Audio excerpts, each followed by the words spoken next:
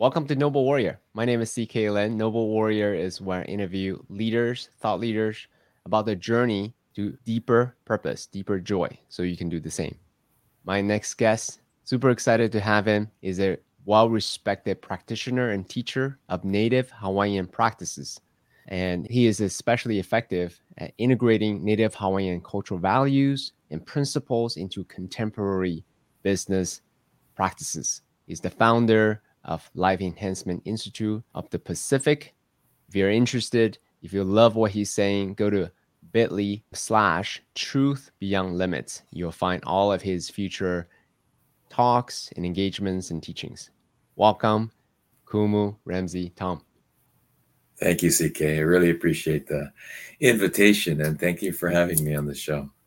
Looking forward to it. So I want to bring back to why I was very moved by who you are. We were at the Aniwa gathering, and you were speaking about Ho'oponopono, also aloha, and also Hawaii. And these words that we use, what we hear a lot in, especially in the spiritual community, and we have certain perception of what that is, and you start to articulate what they are. And the thing I especially appreciate is you don't just go into the esoterics and the theoretical teachings. Rather, you brought it to a very personal encounter with a hit and run driver and how that triggered you, but also it gave you a moment of teaching for yourself. And I really appreciate that you weren't just a monk from the mountaintop speaking about truth, but rather you made it very human, very relatable. So could you tell us that story a little bit? Yeah, well, thank you for that. I thought that was an important opportunity, one for myself, but for others, because there's a tendency, for us to, or anyone, to describe things, right, as we prescribe them, but we may not have actually lived through them. In other words, the old thing of talking out of school. So I felt it was important to indicate, as I have with my students, that while I may be aware, I'm not immune. Mm-hmm. And it's important for us to continue living the practice and not just talking about it.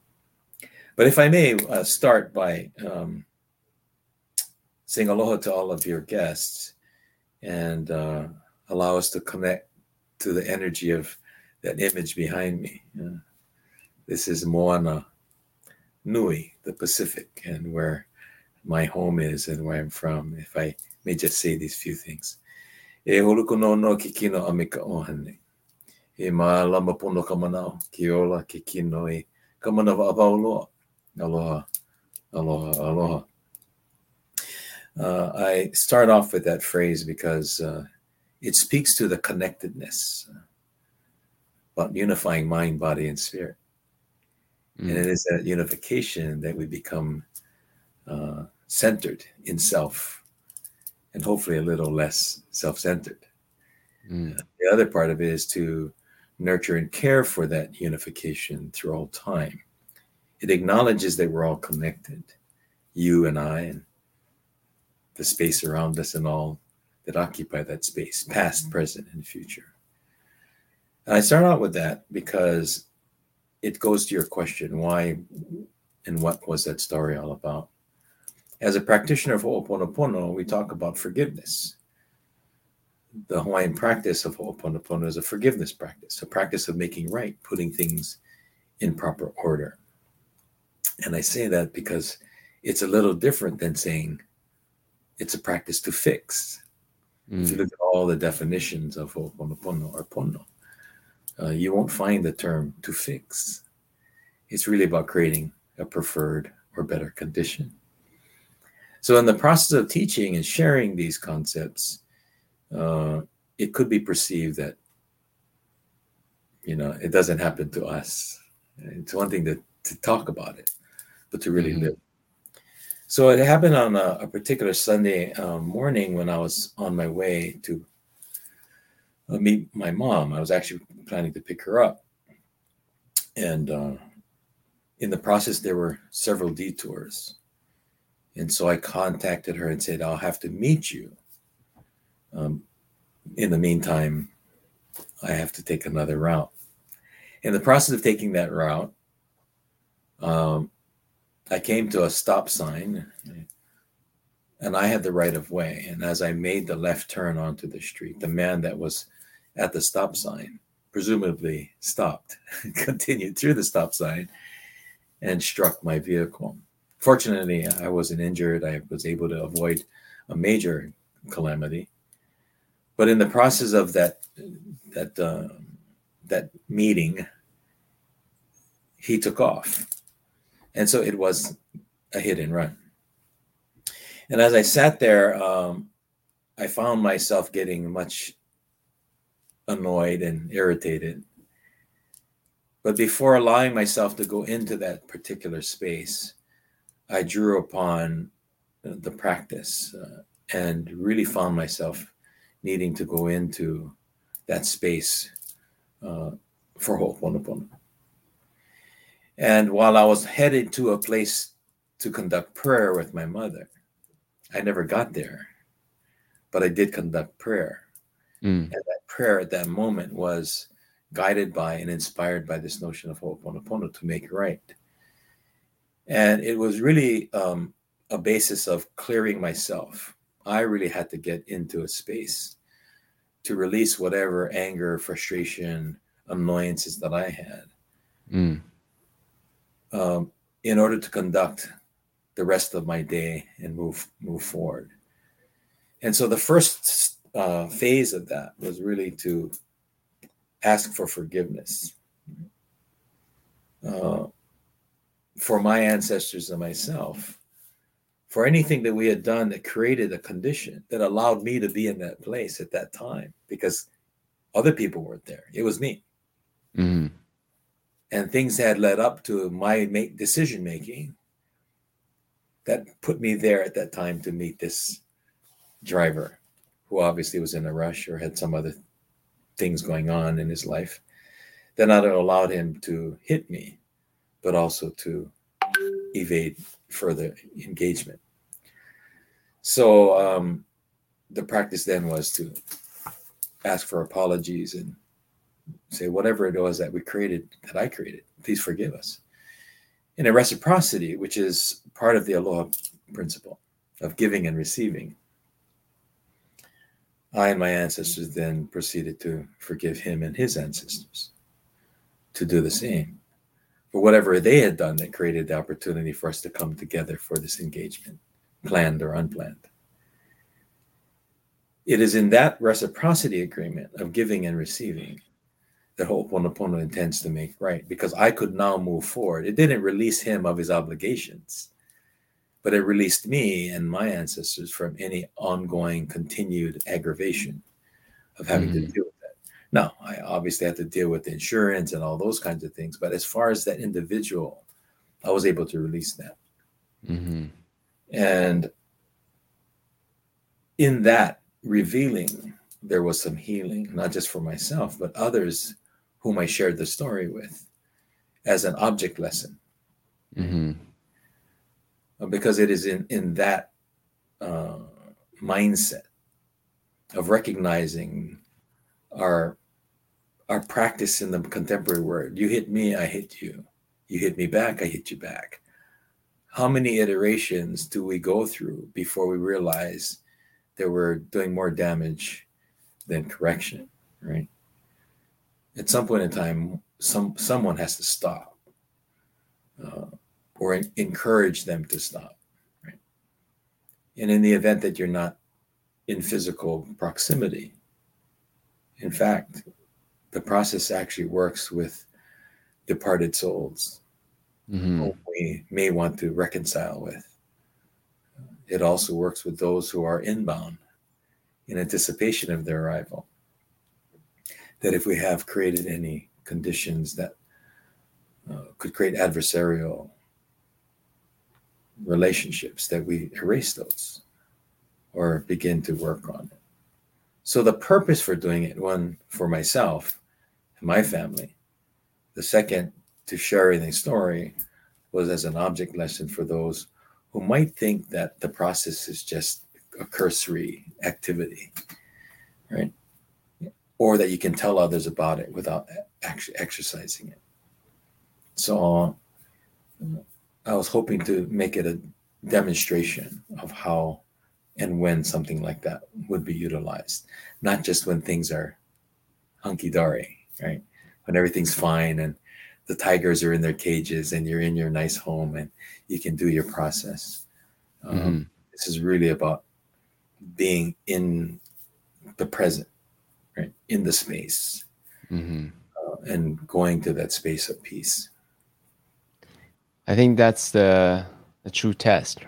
I mean, it's easy to talk about love and wisdom and truth when you are in the Four Seasons and there's people waiting on you and everything is comfortable. But the real test of kindness is when you don't necessarily have to, right? And when you have all the quote unquote right reasons to be angry and all those things, and you have a lot of agreement from people around you, right? Hey, that was right for you to be angry, but you still have the discernment to bring that inner peace back, to bring that forgiveness back. So I think that's, hence that story was such a beautiful illustration of what could be. Yeah. Thank you. Well, I did get many comments from friends and associates and even some strangers, which may not be strange at all if we consider the idea we're all connected. And I had a clerk in one of our grocery stores stop me as I was processing my order. And she thanked me because she had seen the sharing on one of my posts. And she proceeded to tell me that she essentially duplicated the process by putting her name in there and the members that she needed to deal with in their case. And she said that it really led to a lot of internal peace, something that she'd been looking for in this particular situation for some considerable time. And so just that exercise. So if anything, it demonstrates we never know where, our efforts will plant seeds and then ultimately grow. So on that note, let me ask you a quick question. Sure. Because you're invited as a wisdom teacher, an elder that holds the Hawaiian cultural values and wisdom. I'm curious from your perspective, what makes a wisdom teacher and what makes an elder, and are they distinct? No, I appreciate that. I think they are. Like a glass can hold many liquids. The liquids don't define the glass, right? So I think that's similar here. I'd like to state that I think these things that you're talking about have really been imposed or imparted upon me by others. So I don't necessarily consider myself a wisdom keeper. I'm just me. But in talking with people and others, they find that what I have to say or offer is, in their definition, wisdom. And the same term, kumu, for instance, it's a title given to me by my instructors when they believed it was time for me to move forward. It is also a title given to me by my students, presuming they're learning anything. The term kumu really refers to resource. And I think you and I may have chatted about this, but in my estimation, it's like being the pond and not the spring. Right? To receive what is being gifted, maintaining it, holding it for others to draw from. So in many ways, like a watering hole where all the animals come to drink.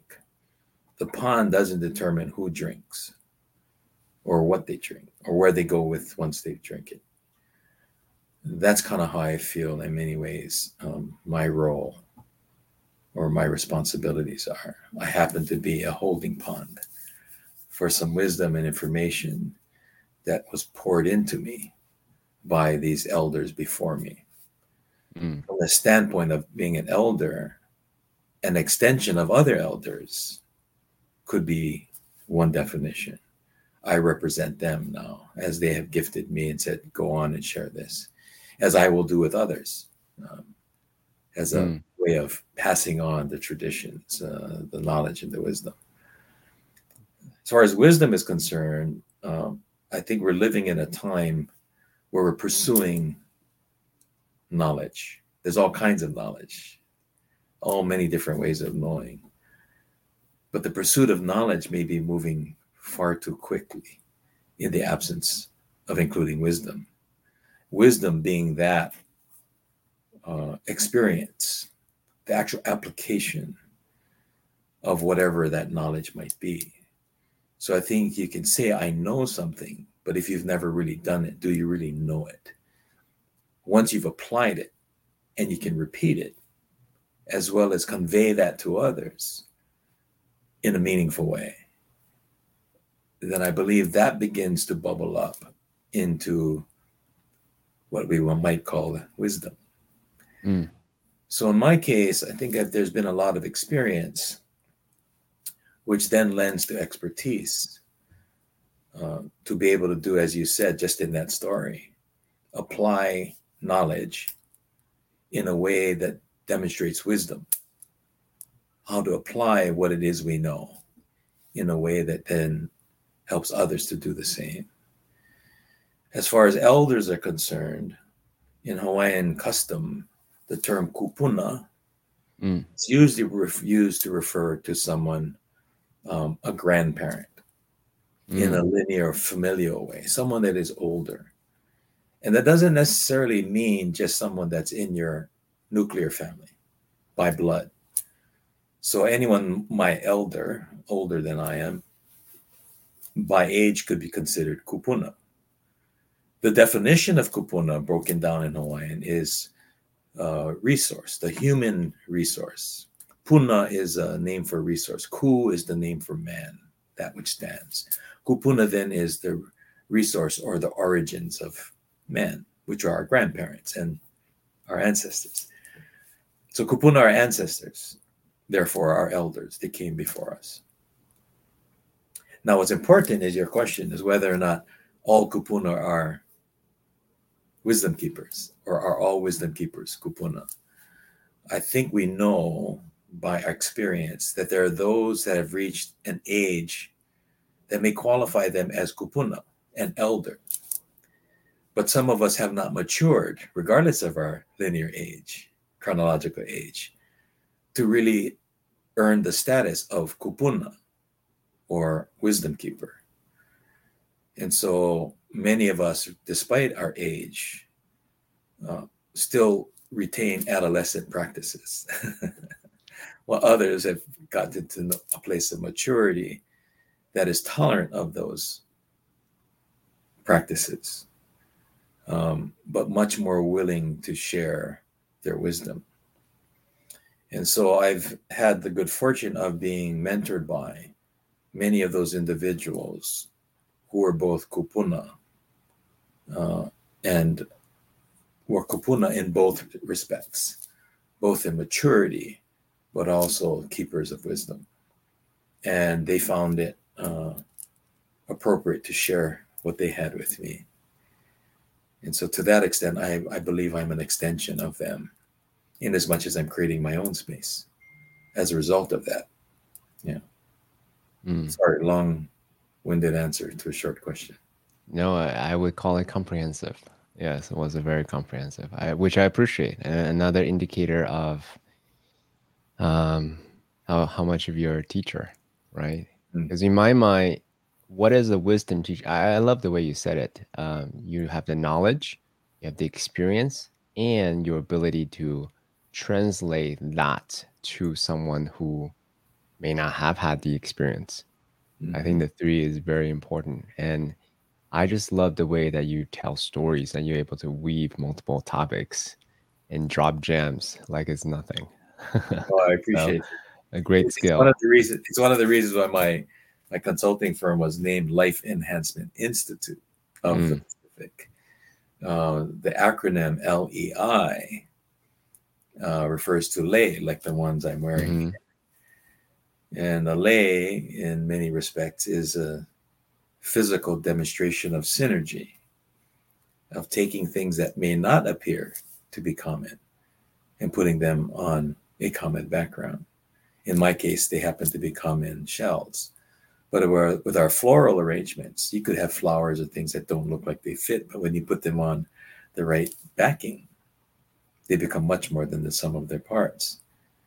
So that too is a metaphor, an analogy of what I think I'm aspiring to do, which is to take things that don't seem to fit, put them on a common background, so that regardless of where one is coming from, background, experience, knowledge, etc., that they can benefit from experiencing that. So I get to speak in many different places, different venues, different silos, if you would, and manage to somehow convey information that, regardless of whether you're a doctor, an engineer, a truck driver, what have you, that if you're in that same space, you'll walk away with something of value.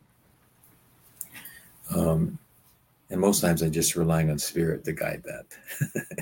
it's not a mechanical thing. It's just kind of getting out of the way. So okay, so as someone who is a teacher as well, right? Because Mhm. Noble Warrior, my job is to excavate, to Right. curate wisdom and wisdom teachers. And I love what you just said, right? To listen to the room, listen to what the room needs, and allow spirit or the inner guidance to share that whatever that may be sort of a side conversation. So if you can concretize that skill, that would be amazing for other aspiring wisdom teachers. Yeah. I guess the best way to say is get out of the way, listen. Um, we're sensual beings and are responding to our senses of physical senses, sight, touch, smell, sound, all those. But the other senses, the more esoteric, deeper ones, the ones we aren't physically attuned to, I believe are those that I'm referring to. Some would call a sixth sense, seventh sense. It's spirit. And it's being moved by and listening. And rather than being more interested in what you have to say and much more conscious of what needs to be heard Mm. as you listen, right? My daughter, who I'm spending some time with this week, when she comes to class, my Lua martial arts class, often she'd ask, "So, Dad, what are we gonna learn tonight?" Actually, more appropriate, she said, "What are you gonna teach tonight?" And my response is usually, "Well, I'm not sure yet. We'll see when we get there." And in the process of doing warm ups and preparing for the class, I'll notice one or two individuals who may be doing something inappropriately or incorrectly. And it is at that instant, that moment, that the class then revealed itself. So the students having difficulty now becomes the teacher, drawing from the old adage, when the teacher is ready, the student appears, and vice versa. When the student is ready, the teacher appears. That's a demonstration of being aware, being sensitive to the opportunity. In that particular case, the student who is executing a movement incorrectly has the opportunity to learn the correct procedure. And in the process of conveying and sharing that with them, then the others around him or her will learn as well. If anything, how to diagnose the problem, then how to correct it. And in the process of doing that, then get their own exercise and their own reinforcement. Um, had I come into that class with a particular message, I could have shared that. But that particular student who was already one step behind would be even further behind. Mm-hmm. Right. And so while there would be several of them who would fall in line and benefit, the group at large would not. And so it's also, I think, being conscious of the whole and not just the parts, right? Mm. Recognizing the whole is made up of parts. And if all the parts aren't working together, then you might find a hole in the whole, right? Mm. And so we have to fill the gaps. I want to tie it to the theme of Noble Warrior. Yeah. By helping people get on the journey of finding a deeper purpose, a deeper joy, and deeper effectiveness as well. I think that there's parallel tracks. Because purpose for me is serving something that's greater than self. Yes. And I think a lot of times the beginning part of searching is what is my purpose, grasping the within versus listening for what the outer needs and want. And if I'm hearing you right, it's to keep the seventh sense open, sixth sense open, and then listen for what's around you and how can you serve them, and how to at the same time stay in that sense of joy. And then it's through the iteration of that, then whoever's listening would see that path. Yes. Higher purpose. What's your take on that? I think we're all in different places and we have different opportunities to experience what we're talking about. Mm-hmm. An example would be, and again, this is an example of aloha, the spiritual application, the operationalization of spirit, if you would, is when you visit a family, a friend, or even a stranger, that you've taken the time to know enough about them and not just bringing yourself to say, hi, I'm here, right? Enjoy me. Yeah, the pleasure is all yours. That's funny. Right? So it's actually going to someone and bringing a dish of food, for instance. If you bring the food you eat, that presumes that they eat it too, but you're still thinking about yourself. But to go into a home and know that a particular family may be lactose intolerant, that you're going to bring food or sustenance that's good for them, and not just because it's good for you. That's showing an awareness. So the metaphor here, of course, whatever you're sharing is food for the mind, the spirit. And so regardless of whether or not it's nutritious for me, it needs to be nutritious for those I'm sharing it with. If it causes them illness, disease, disorder, disruption, then really it served no purpose, not even my own at that point, right? And the joy at that point in time is seeing and knowing that when you've contributed to someone else's well-being, and in doing so, contribute to your own. If for no other reason, you've now made another friend and hopefully eliminated a potential enemy, right? So you're building community in that way and not just building self. And I believe this draws from the law of expansion. As you expand others, so do you expand. But it requires you to expand your awareness, expand your reach by expanding your sensitivities to the well-beings of others. And this goes back to, or brings forward, an attitude of we rather than me. And I think as facilitators, teachers, healers, or revealers, that's a big part of the characteristics of being and living those responsibilities. I'm curious because as a teacher, part of the role is to elevate the prominence of the brand, the teaching, right? The person, the human being. But also at the same time, the teaching isn't about the human being. We're merely the vessels, right? The conduits. This is flowing to us. So how do you reconcile the importance of quote unquote branding, right? So Yeah. Kumu Ramsey is a brand, and people come to you for so then you can serve them better. At the same time, it's also Mhm. not about the personality as well. You know what I mean? So how do you Yeah. reconcile Right. the importance of both? Well, I have to admit, CK, I'm probably still learning that myself, um, because I really haven't focused on branding, and maybe that's my brand. So, A I'm brand of not no brand. exactly right. I'm brandless. That's the brand. Uh-huh. Um, because as I've told others, I don't go where I'm not invited, and that's why I thanked you for inviting me here today. I probably wouldn't have sought you out. I say, hey, I want to be on your show. Mm-hmm. That's not what I do. My underlying attitude is that when dealing with Native communities in particular, it's by invasion or invitation.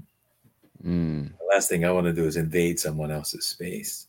mm, That said, I recognize that each of us, regardless of where we are in our lives or the world, probably has something to offer someone else.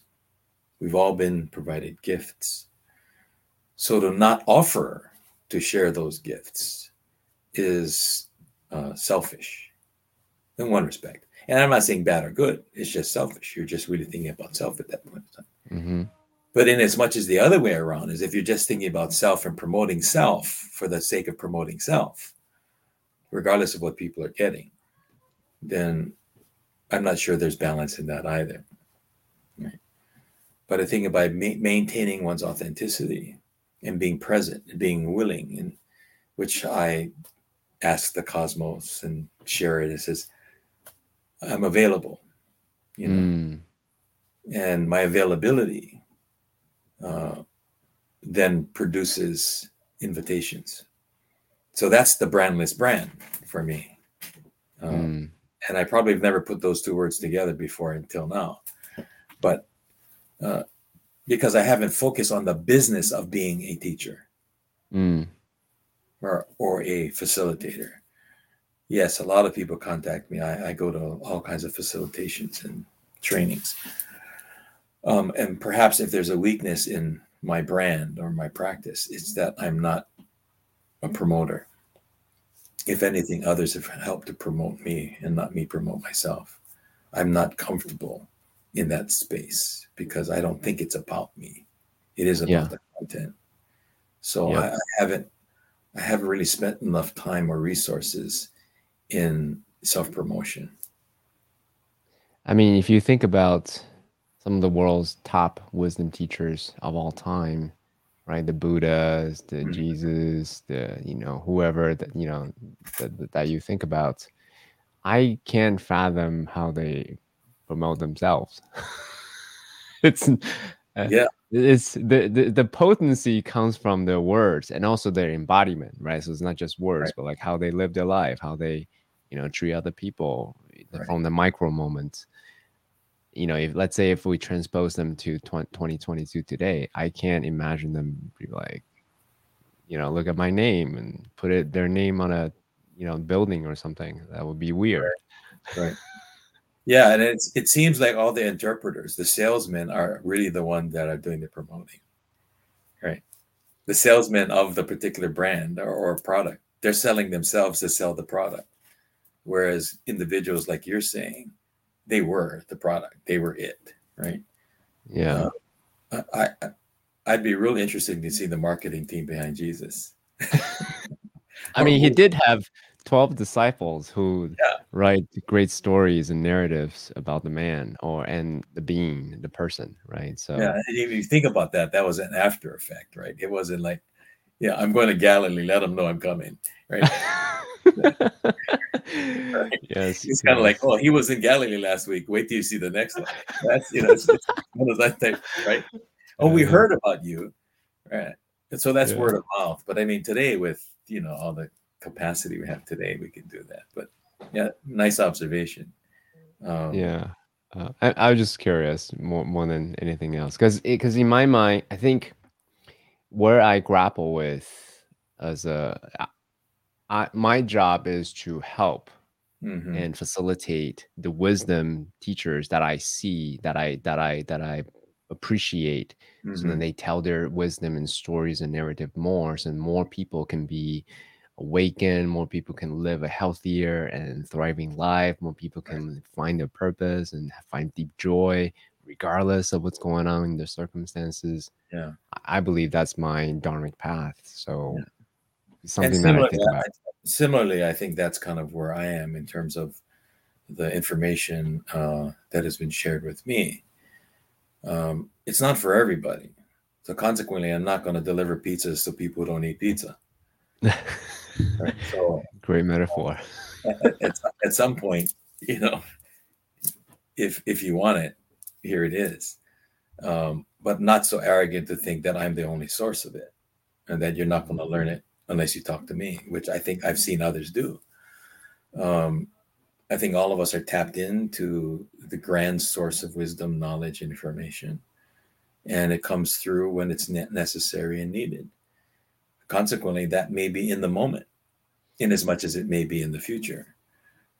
But the ability to access it is probably more important, right? The To be ability to access this access wisdom. whatever wisdom information Yeah. is Hmm. necessary.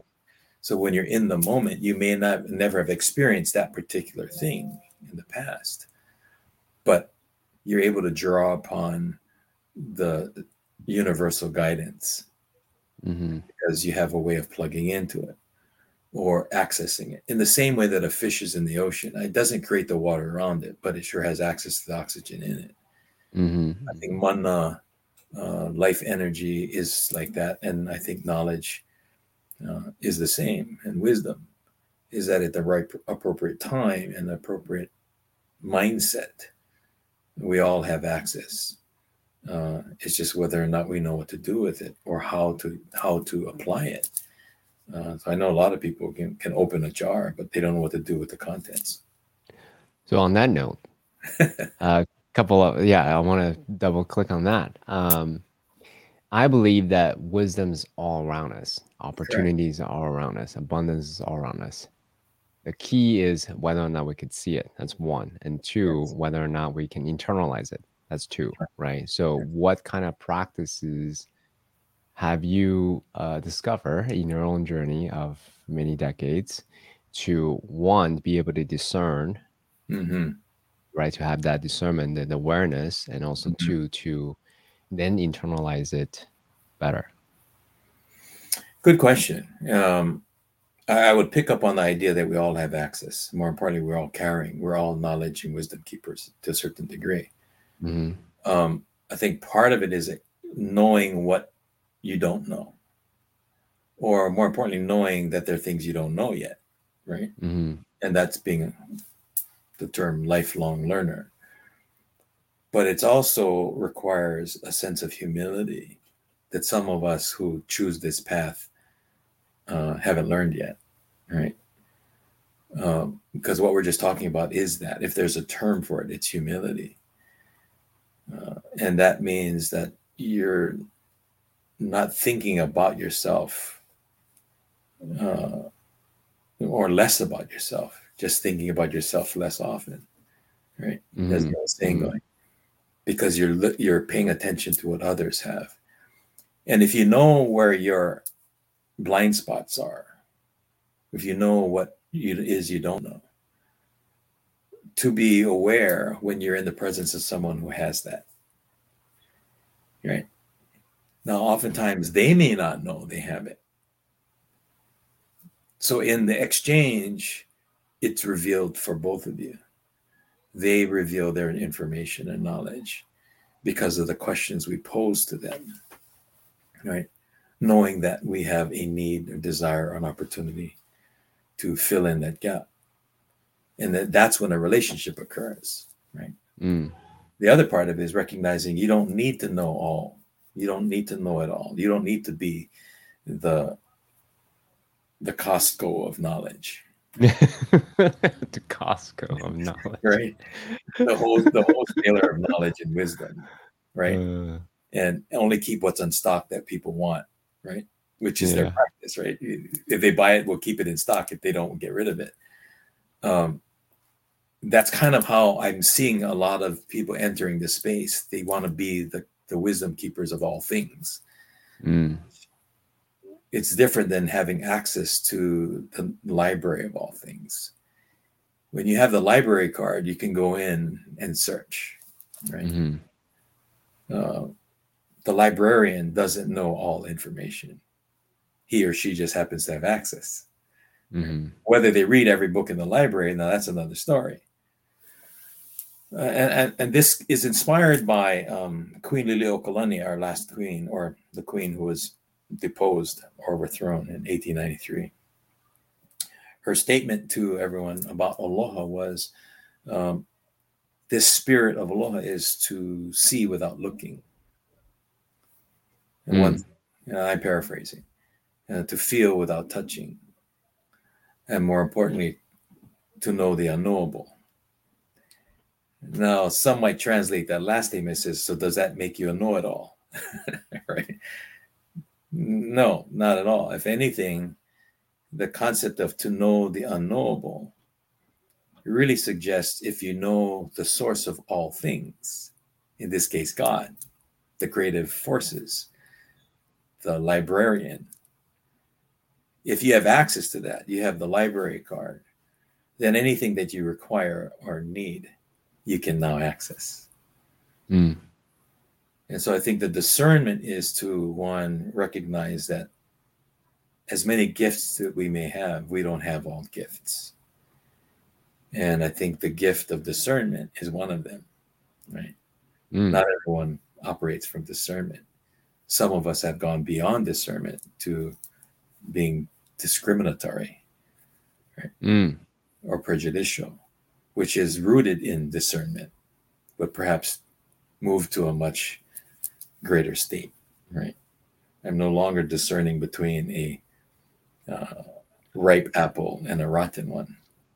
I'm just choosing to think that all apples are rotten.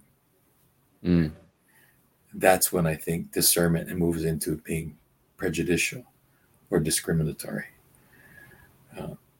So I think that's an important concept that one needs to be aware of. So if there's a short answer, it's self-awareness. Learn being more aware of oneself, both gifts, strengths, weaknesses, and opportunities to So learn.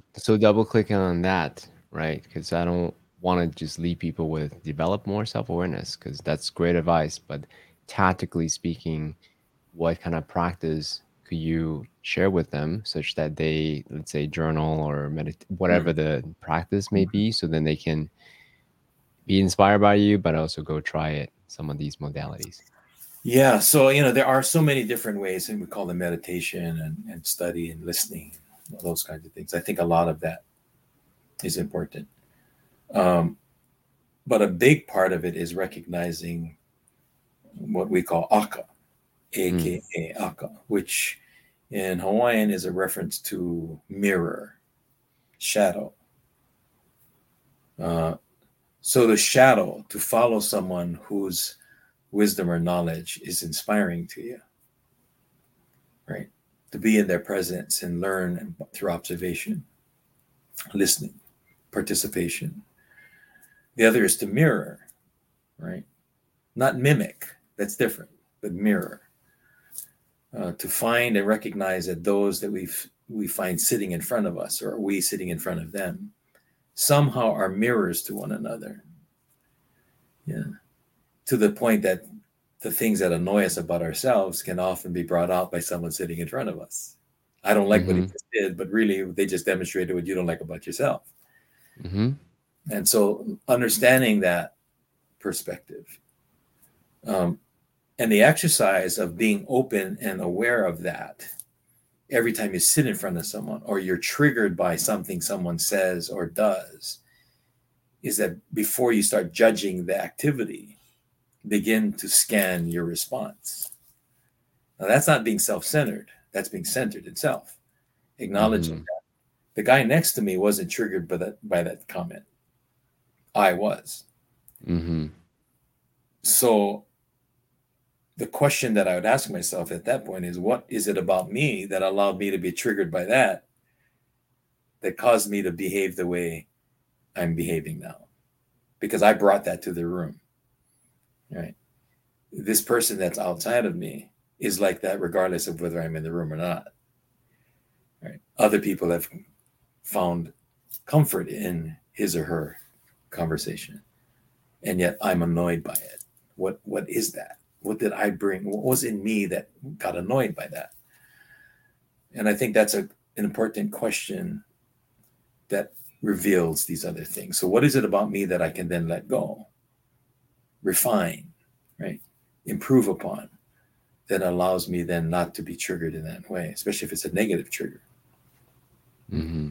So I think that's an exercise. And I think if people become more aware of that and challenge themselves to go to that place. Now, that's not to put fault or blame on oneself either. Let me Mm-hmm. clarify that. Mm-hmm. In other words, not why am I such a bad person? Because there are people that go down that path. You know, I'm not worthy. Right? That type of thing. It's not about worthiness. It really has more to do with your grandmother packed the bag for you, and she packed the bag for the terrain that she was most accustomed. Once you leave that terrain, you have to be confident enough to say, thank you, grandmother. That caftan or that blanket you gave me was wonderful when it was cold, but now I'm in the desert and I need to don something else. So be grateful. So gratitude is part of that exercise. Being grateful for what it is we have, but also finding gratitude for the opportunity to seek something different in the right time.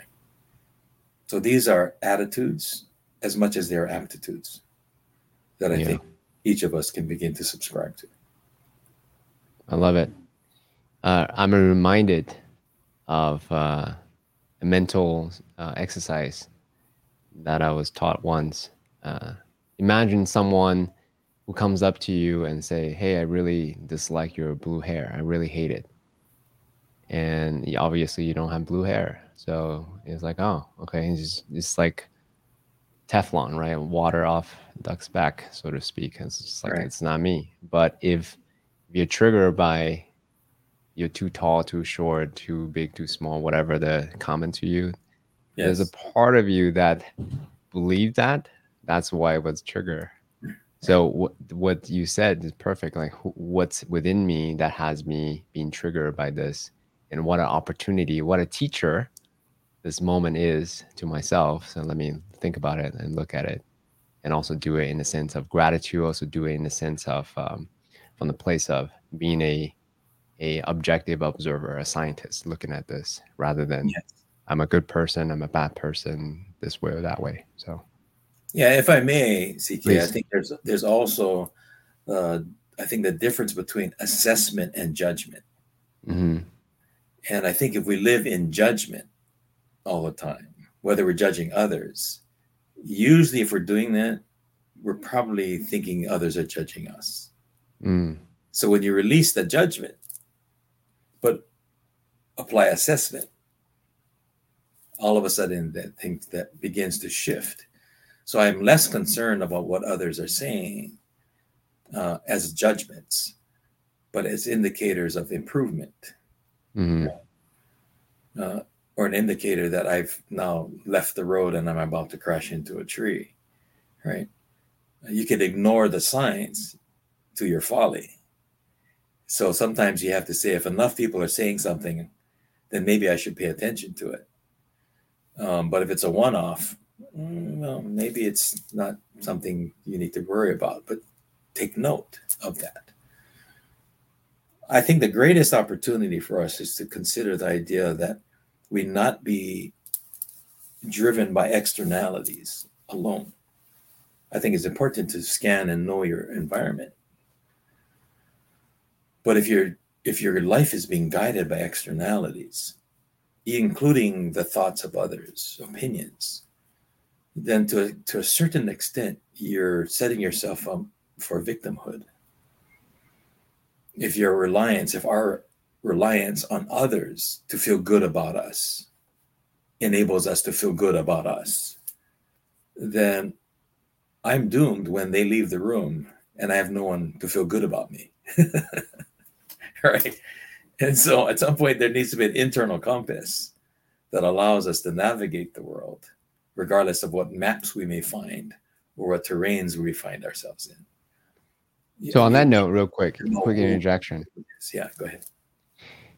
In one of your TED Talks, you said, instead of thinking about I think, therefore I am, think I belong, therefore I am, right?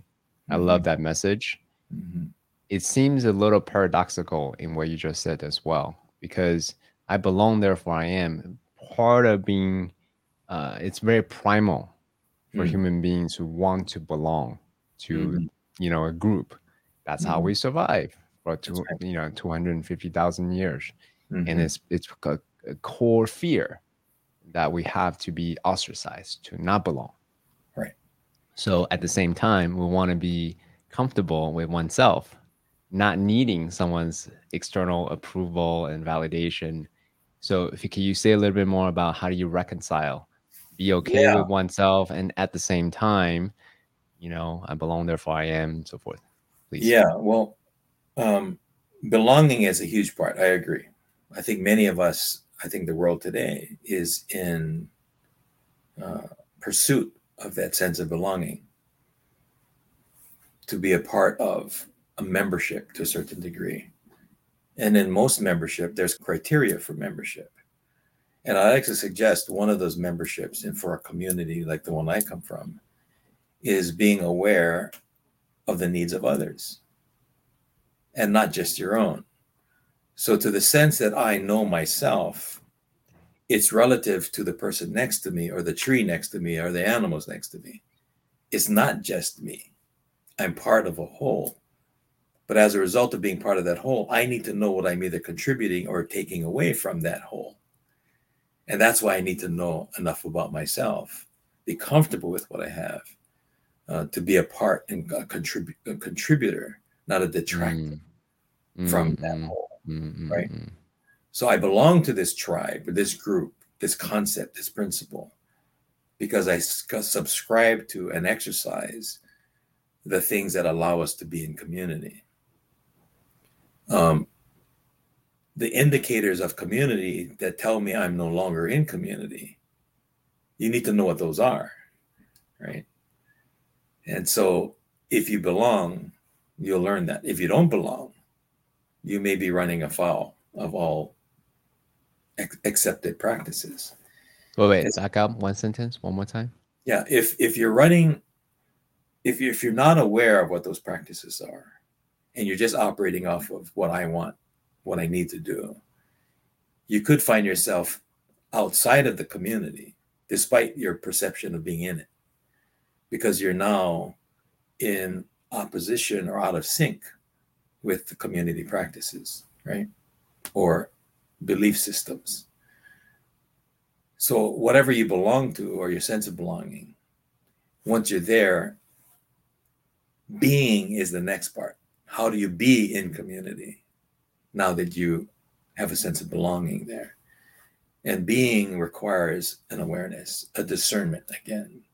So these concepts that we're talking about aren't independent of one another. They're interdependent.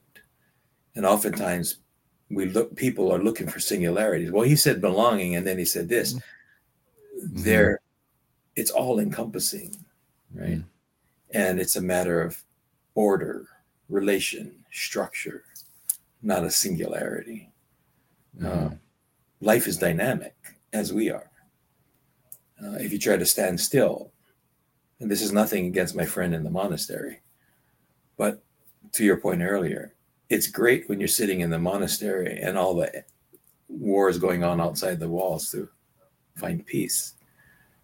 But can you find that same peace in a room where there's war? That's a different thing.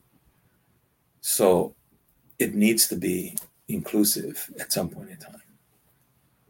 Yeah, one of the realization that I had is at some point I thought about, wouldn't it be great to live a monastic lifestyle? And I realized it's actually harder to be a householder because we're in the world. We're of the world. We're not above the world. So to me, what an opportunity to really practice all of these teachings and wisdom that we learn from books as a Yeah, householder. yeah. Well, I think we all just kind of experienced the monastic experience the last 2 years. Mm-hmm. We all got to sit in our homes and communicate with the rest of the world through mediums like this. So I'm not sitting on a mountain, but I'm in an ocean, right? And Mm-hmm. I have to leave my ocean sometimes, if anything, to learn more, but also to share. And so the internet, Zoom, and all the various technologies have allowed us basically to stay in our little monasteries, but at the same time, get outside and experience the world. So we're in an interesting time. But it's all perspective, right? It's all point of view. So I have a curious question, and I'm a technologist and formerly trained PhD biomedical engineering, academic research. Mm-hmm. So I very much came from the world of cutting edge tech is the best. That was in my 20s. And then I came to realize the folly, using your words, of that way of thinking. Oh, there is value in lineage, tradition, wisdom. So I'm coming back to to appreciate lineage, tradition. But I also see there needs to be a harmony in the middle, right? Because there's harmony in the middle. There's pros of cutting edge technologies, there's pros of lineage, tradition, wisdom. As a teacher, as someone who is a modern householder, how do you reconcile the polarities of these poles? That is a good question. I think the operating word you use is harmony. And what does that feel like? What does that look like? And I think it's in pursuit of that. Compared to what? The question would be. Peace in and of itself, or balance. Those two things we define in different ways. But I think what really defines peace and balance is harmony. When things are in proper balance, there is harmony. When things are in peace, when there is peace, true peace, there's harmony. But I could be in, like you said, in the monastery experiencing peace, but outside there's war. I don't think that's harmony. Things are not harmonious at that point. And so my inner sense, as well as the external world experience outside, if I am finding a sense of calm and I walk outside and there's calm, there's resonance. Mm-hmm. But if I walk outside in my calm while people are throwing stones at one another and I continue walking in my calm, right? That's ignoring. Mm. The first would have been ignorance. I don't know they're going nuts outside. I'm just being calm inside. But when I go outside and I see this disharmony, but choose to be in my own harmony and walk by it. Mm. Not do anything about that. That may just be ignoring. And I think there's a difference. I don't think you can ignore. I could choose to say, I'm going to stay in my harmony. I'm going to stay in my peace and let you guys fight it out. That's a choice, right? But I live, my choices are, is there things that I can do then to contribute to that harmony? What is it? I go back to the earlier question. What is it that I've contributed, consciously or unconsciously, that is creating that discontent? Despite the fact that I'm feeling my own harm, my own peace right now. Because I'm witnessing that, I'm seeing that, I'm aware of it. Therefore, I must be part of it. Otherwise, it wouldn't be in my awareness. Here's a good example, or an example. How good it is, that's for others to determine. I work with a number of people who are in conservation work. Mm-hmm. And interesting enough, I was in a meeting where they're talking about we need to save the forests because every time we go to the forests, we're robbing the gibbons, the orangutans of their home, because the minerals that are in the soil there is helping us to create these things called cell phones. Mm-hmm. We have to stop that, save the gibbons. And my question is, so how do we plan to do that? Well, we're going to send out emails and we're going to do an internet campaign and we do this. And so how do you plan to reach everyone? Well, we'll get on our cell phones and send out emails. I'll make some calls on my cell phone. Oh, you mean the thing that's causing the gibbons in the forest? Right. You're going to use your cell phone. All right. It makes a lot of sense to me. Right. It's those kinds of things that we sometimes get so deep into what it is we think we're doing that we completely miss all the signs that we are part of the problem and not just the solution. Mm-hmm. I think that's a level of discernment. That's where harmony begins to, you see, if I'm relying on the very technology to end the use of the technology, or at least the extractive practices that fed into this technology, how do I do that? And if I can't do it, if I'm not aware of it, right? And so for me, that's a big part of it, is really acknowledging what is my contribution, how am I contributing to the problem as well as to the solution. And that's where balance starts to happen, right? It's a balanced view of things. And if I'm looking for peace for the gibbons and the orangutans, that their peace is my peace. When I know that they're sleeping well in a tree that has not been uprooted for the soil underneath it, for my cell phone, then I have found harmony. Right. Yeah. What I'm hearing you say is, well, first know your own terms.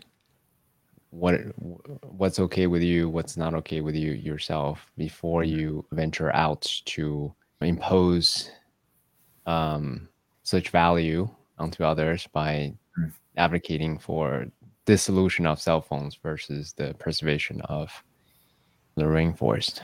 That's what I'm getting. Yes, because if we take the truth, the definition of harmony, it's not one note.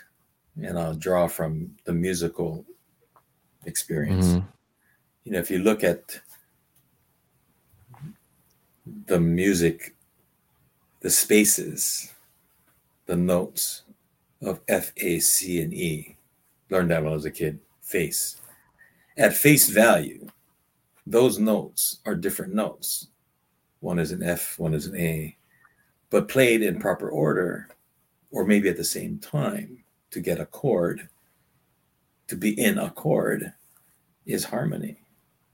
But to play the notes at the wrong time, or to play the flats, maybe not so harmonious.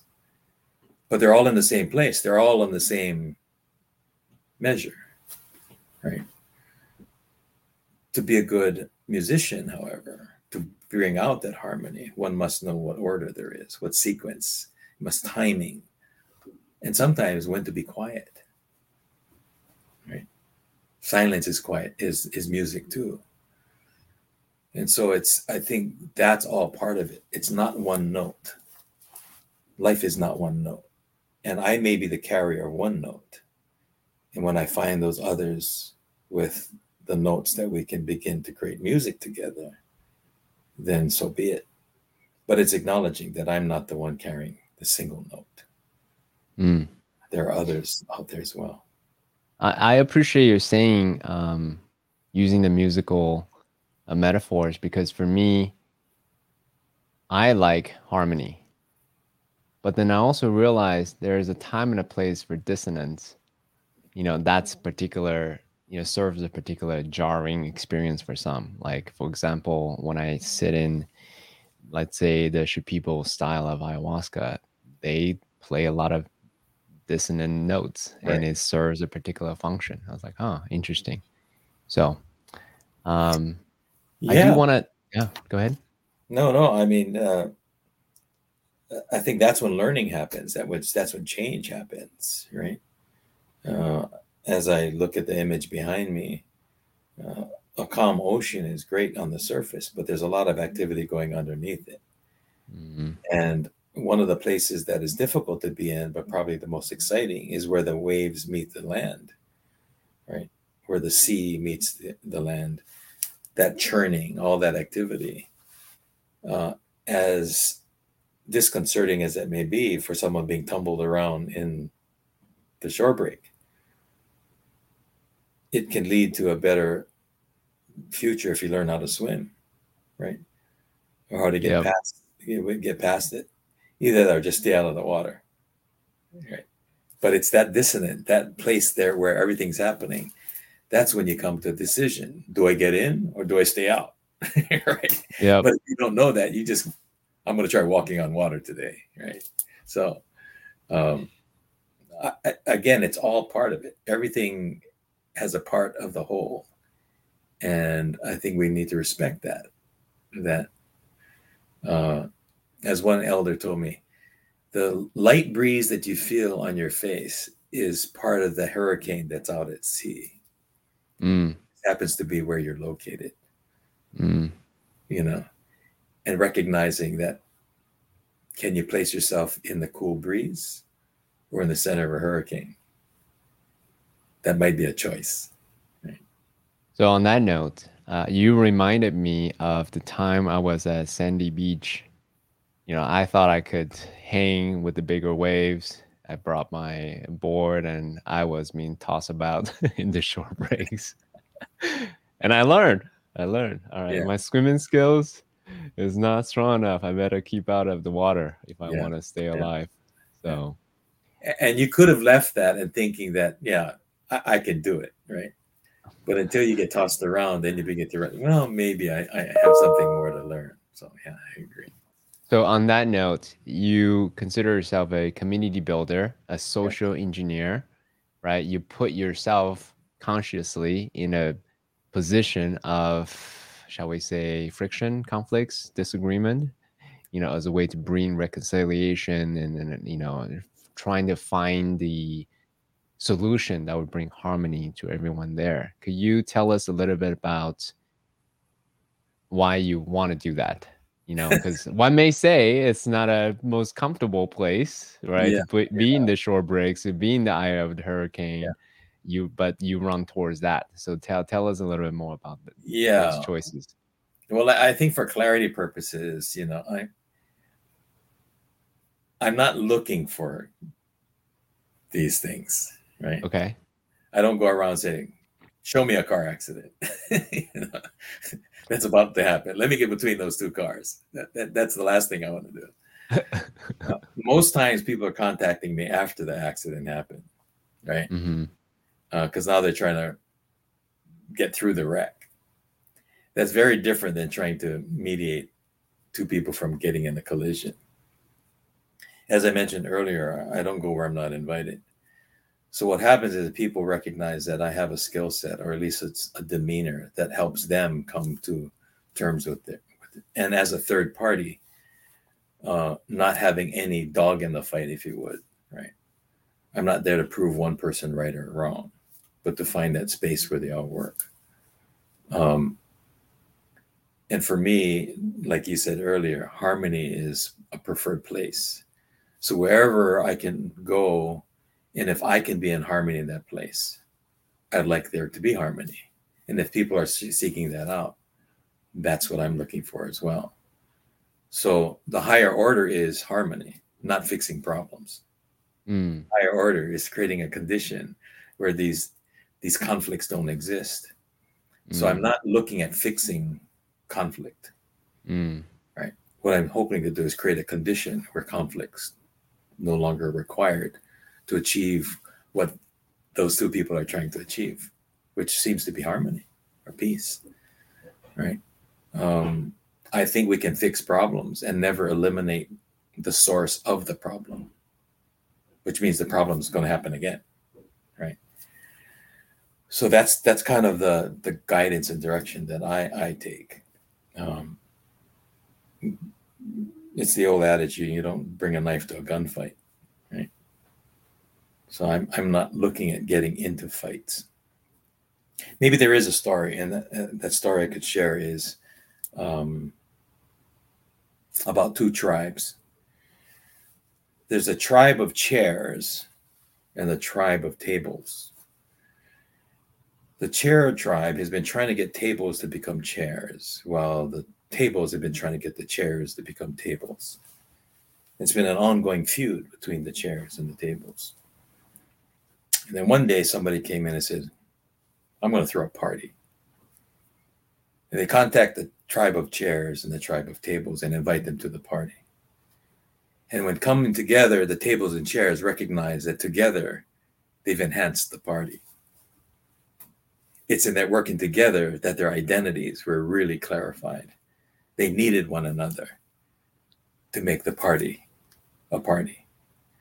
So for me, anytime there's a dispute, throw a party. It's in the recognition that we all have our role. And at some time, if that's all it is, my role is the role, we tend to miss the value and import that someone else can contribute to me living up to my role. In this case, the tables gave meaning for the chairs, in as much as the chairs gives meaning to the table. That's what I try to do. Is so what is the end in this case?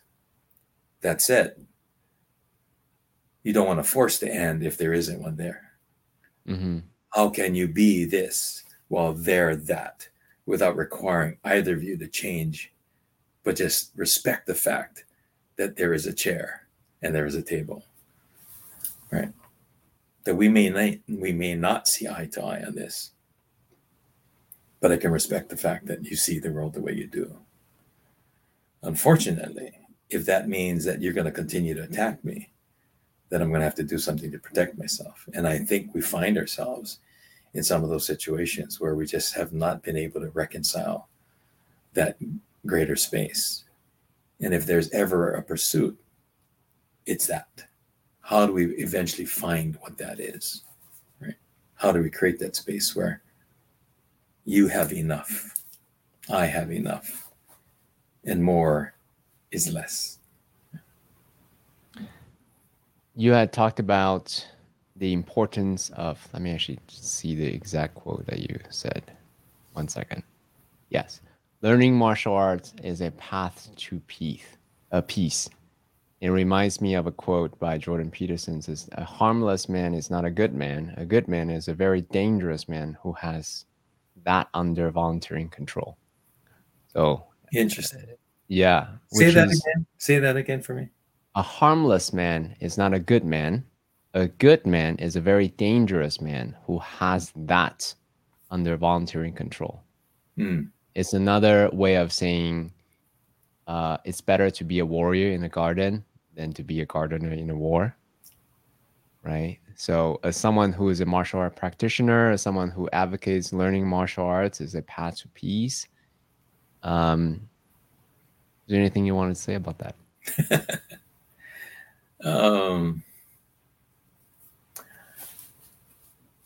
The inner peace that is required to be a good martial artist, it's not easy to come by, because the art itself, oftentimes the practice, is inspired by doing harm to others. If it is focused on fighting alone. If there's a focus on protecting, then the skills that are using, the intention is different. The energy is different. I'm here to protect and not fight. Now somebody says, well, you still slashed his throat. Right? But I'm slashing and he's attacking. I didn't go after him. I'm protecting the space I'm in.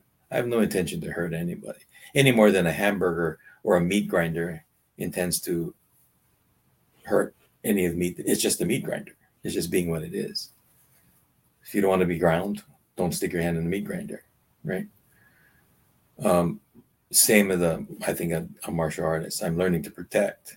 If you don't want to get hurt, don't enter the room with intention to hurt. This room is being protected by, this practice. So I think part of it is having enough peace within oneself and always being your own guardian. That's the one thing I find most challenging, is because when you achieve a level of experience and expertise, like myself and others who have studied, trained, and practiced as long as we have, you could argue for premeditation, right? You've done something 1,000 times, knowing and visualizing what you're doing. That's kind of premeditated. So when you exercise that, it just comes out. It's no thought. At that point in time, you have to apply thought. Is this the right time? Is this the right place? And you can't do that from a place of turmoil. You have to go to a place of peace. You have to go to a clean place and logically work that through, which seems weird. You're operating in an illogical condition, relying on logical, approaches. It's a full dichotomy, which I think we see in our laws today around self-defense and those kinds of things. When 12 people have to agree that if they were in the same situation, they would logically have arrived at the same condition. Well, the condition was illogical. So how do you come to a logical answer in an illogical condition? And how do you find 12 people to believe you or agree with you, right?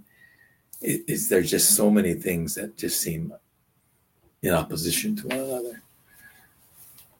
With that said, martial arts is in many ways about taking those opposites, a left or a right, and combining them and finding peace in the middle. Right?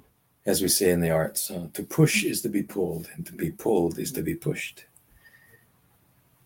Be neutral. Don't push. Don't pull. Just be. And it's from that being that you can now respond versus react. So again, long story to your short question, but I think it's that. Is how do you find that place of emptiness? Because you have all this other stuff around you that you can draw from. But it's really about being empty at that point in time. Yeah. This is my perspective. I don't know what's the tense, practicing martial artist. And the beginning part of my martial art career, shall we say, practice, was very much drawn by the adrenaline, right? Get really excited really fast and couldn't really control myself. And over time, it got a little better, right? I'm sure there's always more room for improvement, but it got a little better. I'm just not as thrown out by, let's say, a punch on my face or something like that. Just like, oh, okay, I can breathe and let's keep going.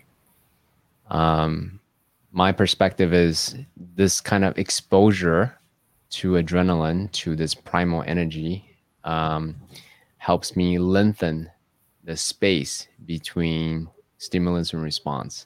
Yes. So that I can not react with anger or primal impulses. Rather is let's think it through. What do I want to do move wise or for the purpose of the exercise. So that's I can take that capacity, that spaciousness to other areas in my life as well. Let's say when I'm triggered, get it on and someone who annoyed me or did something to me, I can at least breathe through, give myself some time before I choose what my action is going to be. Yeah, well, they have, it is one of those old statements of wisdom, grandmother's wisdom, if you would, right? Stop, count to 10, right? Take a breath. I think all of that contributes to that same creating time, distance between the infraction and the response or the reaction, right? And I think that's the funny part of it, right? Duration and intensity. If I wait longer, it's a response. If I respond quickly, it's a reaction. So Mm. how far away from a particular impact or incident does that become a response rather than a reaction? Right. Mm. I think that's part of it, what you're saying. Um, in the native world, there were communities that had war chiefs and peace chiefs, Mm. and you would sit in the circle together anytime a decision to go to war or a need to go to war or conflict came up. So together they would say, do we really want to go to war? Wouldn't you prefer peace? And sometimes the peace chiefs would have to say, in order for us to keep the peace, we're going to have to go to war. Right? Mm. Because they know what that looks like and that there will not be peace until we end this. Right? And that may require us, again, to do, which is the fighting part in order to protect. Right? So it's not clean, it's not clear, but it's about having the ability to find balance, harmony. Yeah. I'm curious about because this is the Noble Warrior podcast. And when you first got the invitation or first heard the phrase Noble Warrior, what goes through your mind? What's your definition? Well, that's interesting, because I think I subscribe to that concept, maybe not in those words. Mm-hmm. Um, Again, for me, the warrior is one who protects, Mm-hmm. while a soldier is one who fights. And Mm-hmm. not to say that one is better than the other. I think there's a soldier in every warrior. Um, the noble warrior is one who is holding these other things greater than himself or herself, right? To the extent that if one has to fall on his sword in order to maintain the peace, then that might be the action that has to be done to protect. Mm. And let me be clear about that. It's the notion that if I have been assigned to a protection detail and I discover that I am the target of someone else's anger, and if they start to attack me, I have to be noble enough and aware enough that I have now put my protectee at harm. And to say that I have to stand here and protect this guy, this person, this thing, that's the higher order, and ignore the fact that I am now a target and therefore a threat to my protectee. I need to have the ability to step away and say that can no longer protect you because I myself am under attack. Mm-hmm. Now, that's different than he or she being attacked and me stepping in the way to redirect that attack, to protect them. I think that is what a noble warrior must address. That's just one example. It's beautiful. Thank you for that. Yeah. The reason why this podcast is called Noble Warrior, for me, the warrior part is the willingness, the courage to lean into discomfort. And the noble part is our higher self, right? For the sake, in service of our higher self. And that's the reason why the podcast is named Noble Warrior. Well, I can see why, and thank you for that. Kumu Ramsey, I really, really appreciate you sharing your wisdom, your perspective, your narrative, and just really who you are, your transmission. Super practical, very grounded, and thank you for being on Noble Warrior. Well, thank you for having me on the show and for acknowledging me in that way. And likewise, for you and your practice and continuing that and revealing to others what could be very much a part of their own experiences. It's just a matter of pulling the curtains back and looking deep enough, looking in. So thank you, CK, for the time. And I look forward to future conversations and opportunities for us to work together. Yes, absolutely. And for those of you who love what Kumu Ramsey shared, go to bit.ly/truth beyond limits. Until the next time.